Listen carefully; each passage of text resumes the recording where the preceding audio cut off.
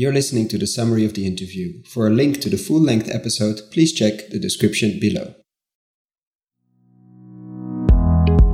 Welcome to another episode of Investing in Regenerative Agriculture, Investing as if the Planet Mattered, a podcast show where I talk to the pioneers in the regenerative food and agriculture space to learn more on how to put our money to work to regenerate soil, people, local communities and ecosystems while making an appropriate and fair return.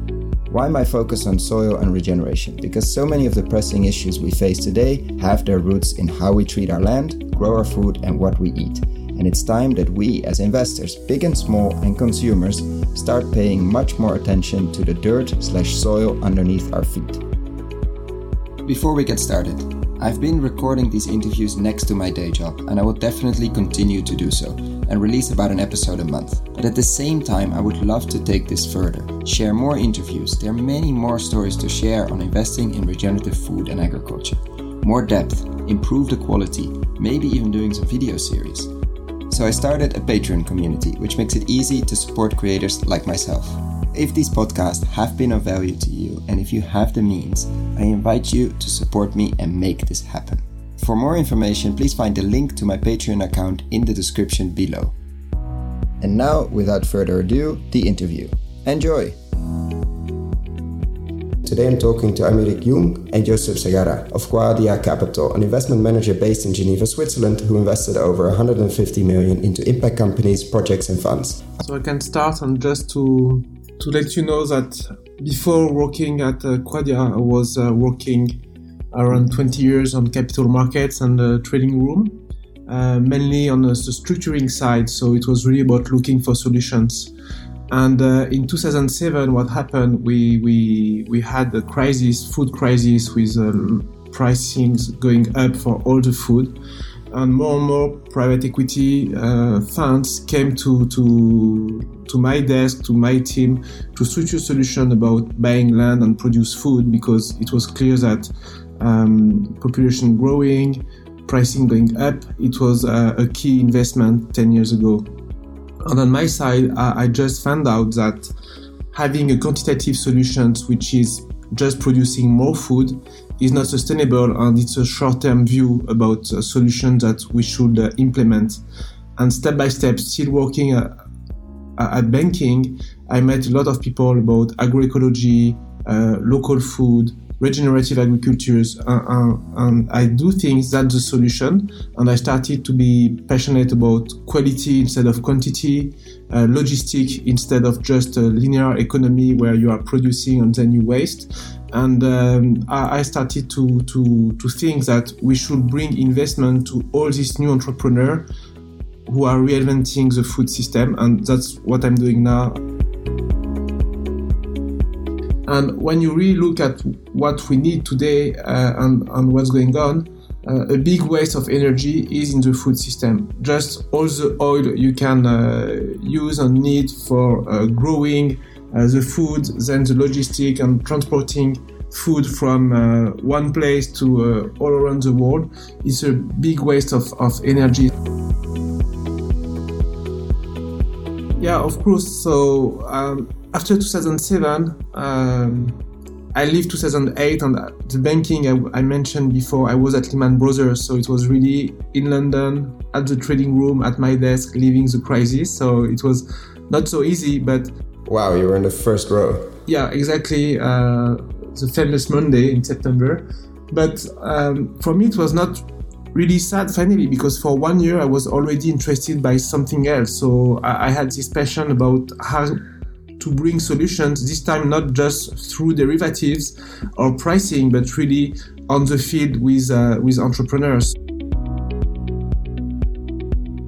First, you have to know, and I do think you know this, when you are talking with people or classical investors or bankers about social and environmental finance or impact investing, you have this thought that it will not be liquid, it will be with a low return, or just an emerging market with high risk, and sometimes not really professional doing this kind of investment. More as a hobby, yeah. Yeah, 5 years ago, it was really the case. What we did with Nourriter is just trying to find for an investors where is his comfort zone.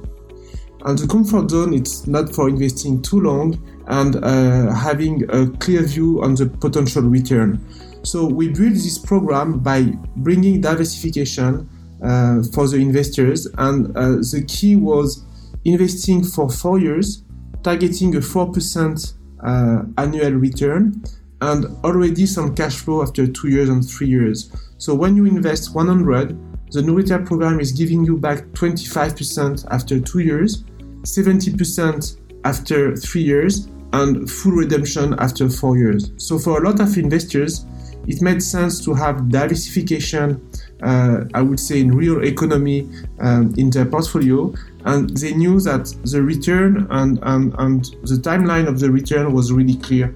So it's what we call the comfort zone of the investors, for them not thinking that it's too much risky at the beginning. And that liquidity piece, like it's very unclear in many cases, because it's such a long-term transition, the food system, when it's coming back. So tackling that one is absolutely key. And how are you doing that? How do you make sure that after 2 years or 4 years already most of the money, or after 4 years, all of the money plus the return came back? So we're structuring it in a way that we are only investing in debt in this program. So we more or less half of the portfolio, a little bit more, is allocated in direct loans to young companies normally looking for working capital funding. So in growth phases, where of course the banks are an alternative, but they need sometimes quicker capital and also partners that understand the business and their needs in terms of network and where they are going at.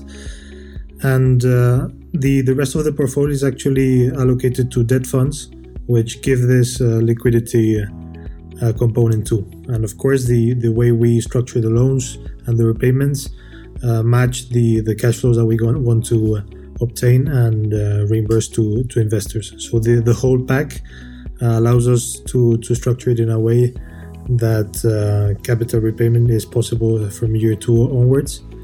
So it's roughly a 1 year period investment and over the 4-year horizon of the vehicle. Another specificity we have is we are doing index debt. And index debt means that you are not discussing an interest rate with the entrepreneur. What you explain is you just need a risk premium, and the entrepreneur must pay back the debt with this risk premium. For example, it could be 20% for 3 years or 3 years and a half, which is the maximum maturity we are doing for our 4 years program. And it just means that the entrepreneur is borrowing 100 at the beginning, and for 1 year there is no cash flow, so he can really grow his company. We don't need some cash back for the first year.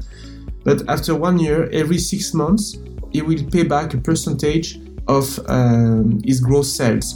So it means if the company is more successful than what we checked on the business plan, instead of 3 or 3.5 years, they will be able to redeem after 2 years, and it will be a high return for us. But it's a high return you are doing thanks to the company's success, not because you were negotiating at the beginning high interest rate. So by doing this way, a lot of entrepreneurs understand that perhaps the price of capital would be higher, but it's always cheaper than equity, but could be higher than just interest rate. But they are happy to share this because it's higher, because they are more successful. It's also a way for us to screen companies to see how they advanced and why not consider an equity investment in the future. So it's also a learning curve for our investors, starting with Nourriter, their comfort zone, comfortable program, and now ready to go to more private equity deals because they are confident in our expertise and the companies we are bringing for investment. You just listened to the summary of the interview. For the full-length interview, please find the link in the description below. If you found the Investing in Regenerative Agriculture and Food podcast valuable, there are a few simple ways you can use to support it. Number 1, rate and review the podcast on your podcast app. That's the best way for other listeners to find the podcast, and it only takes a few seconds. Number 2, share this podcast on social media or email it to your friends and colleagues. Number 3, if this podcast has been of value to you and if you have the means, please join my Patreon community to help grow this platform and allow me to take it further. You can find all the details on patreon.com/regenerativeagriculture or in the description below. Thank you so much and see you at the next podcast.